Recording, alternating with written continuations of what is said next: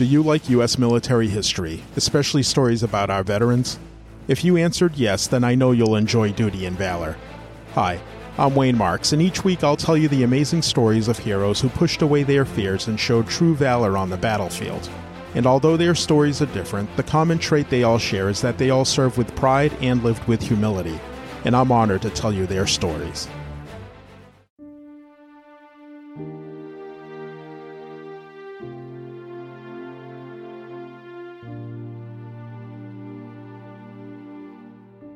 Welcome back, everyone. On this episode of Duty and Valor, you'll hear the story of a man who was an accomplished and highly decorated naval aviator. A man whose plane was shot down over North Vietnam, where he was taken prisoner for over 7 years. A man who refused to break in the face of heavy physical and mental torture. A man who would be credited by other American POWs with leading steadfast resistance against their captors. This is the story of Medal of Honor recipient Vice Admiral James Stockdale. James was born on December 23, 1923 in Abingdon, Illinois, to parents Vernon and Mabel Stockdale. Following high school, where he lettered in 3 sports and was ranked second of his class, James would briefly attend Monmouth College in Illinois before attending the U.S. Naval Academy, where he would be one of 821 graduates in 1946. Following graduation, he would be given the role of Assistant Gunnery Officer aboard the USS Carmack, the USS Thompson, and then the USS Charles H. Rowan, all of which were destroyers. But his military career would pivot in 1949 when he was selected to attend flight training at Naval Air Station Pensacola in Florida. Upon successfully completing his training, James would be assigned to the Naval Air Station Corpus Christi in Texas, and would go on to receive further training in Norfolk, Virginia. Early in his flying career, he had the reputation as an elite pilot and would be selected into the U.S. Naval Test Pilot School, where he excelled. He would remain in that position from 1954 to 1957, before the Navy sent him to Stanford University to study international relations. As the U.S. military presence in Southeast Asia was increasing exponentially, Stockdale would find himself assigned to the Fighter Squadron 51 aboard the USS Ticonderoga.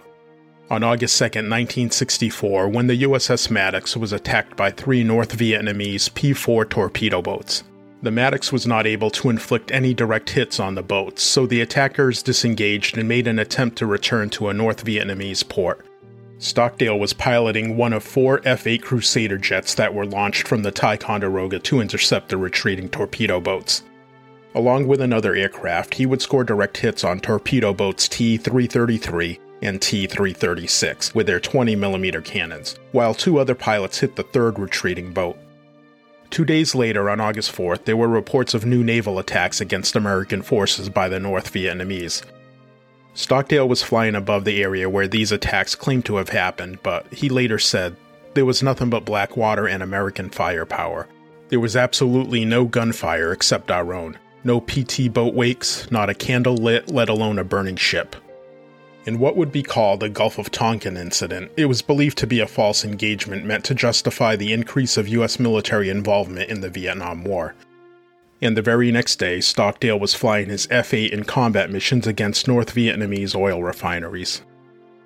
Stockdale's next deployment would find himself as the commander of the carrier Air Wing 16 aboard the USS Oriskany, where he flew the A-4 Skyhawk. On September 9, 1965, Commander Stockdale was near his target in North Vietnam when his Skyhawk suffered a mechanical failure. Some reports say it was caused by anti-aircraft fire, while others have said it was caused by an ordnance malfunction on his wingman's jet. Regardless, the damage to the aircraft was so severe that he had no choice but to eject over hostile territory. In doing so, he suffered a broken bone in his back and a severely dislocated knee before he even made it to the ground. When he did land, he was immediately set upon by angry villagers. They would mercilessly beat him, and he would sustain a broken leg and paralysis of one arm. The attack on him would only stop when he was taken into custody by a military policeman. In what would be the start of a 7.5-year confinement, Commander Stockdale was imprisoned at the infamous Hanoi Hilton. American POWs there gave the prison that sarcastic name. The conditions and treatment they received there was notoriously brutal. Stockdale was denied medical treatment for the injuries he suffered during his capture. Also, he was immediately faced with torture and malnourishment. He would sustain beatings of all kinds, and it was reported that he was near asphyxiation when ropes were tied tightly around his neck. In addition to physical torture, he would have to endure mental abuses as well, all of which were an attempt to break and force him to divulge secrets and to admit U.S. war crimes. But Commander Stockdale never broke, and he refused to cooperate. He credited his resolve with the Stoic philosophy and its 4 virtues of wisdom, courage, justice, and temperance. During his confinement, Commander Stockdale's resistance was an inspiration to other men. He was credited with organizing and enforcing a code of conduct among the POWs, which guided their defiance and set up ways to communicate with each other. This led to the sustained levels of unity and an elevated morale.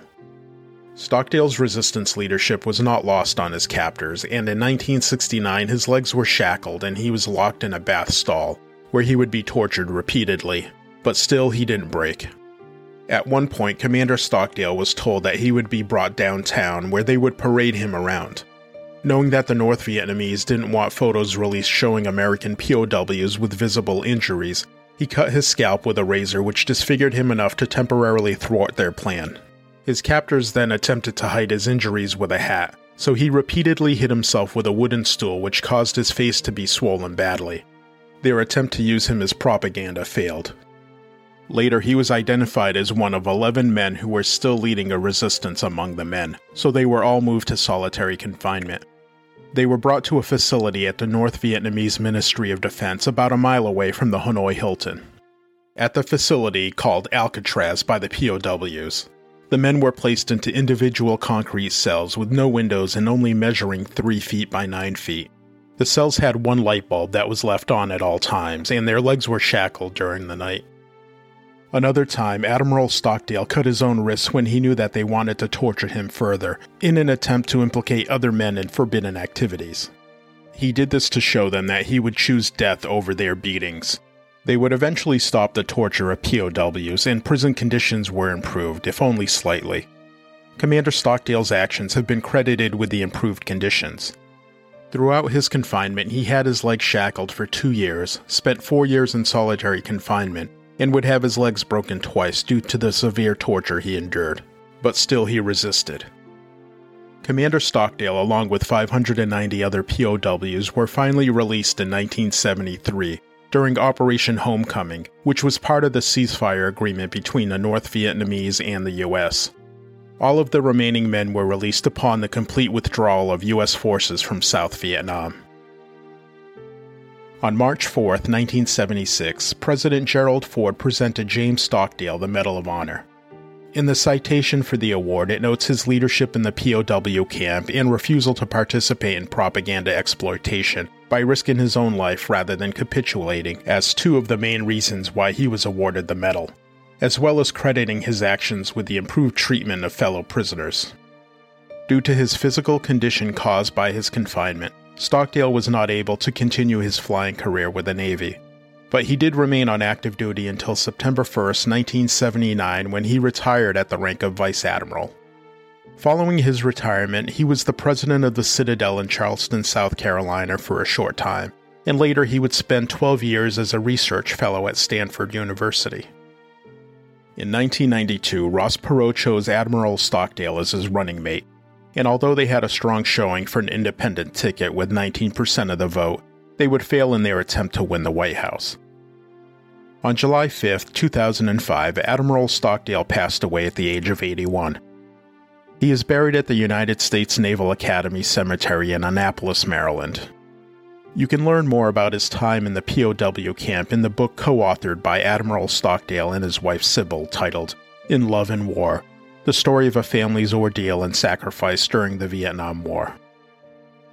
Thank you for listening, and if you enjoyed this week's show, we kindly ask that you follow us and leave a review and 5-star rating. Sources for today's show can be found in the show notes. And join us next week where we'll tell you the story of another true American hero.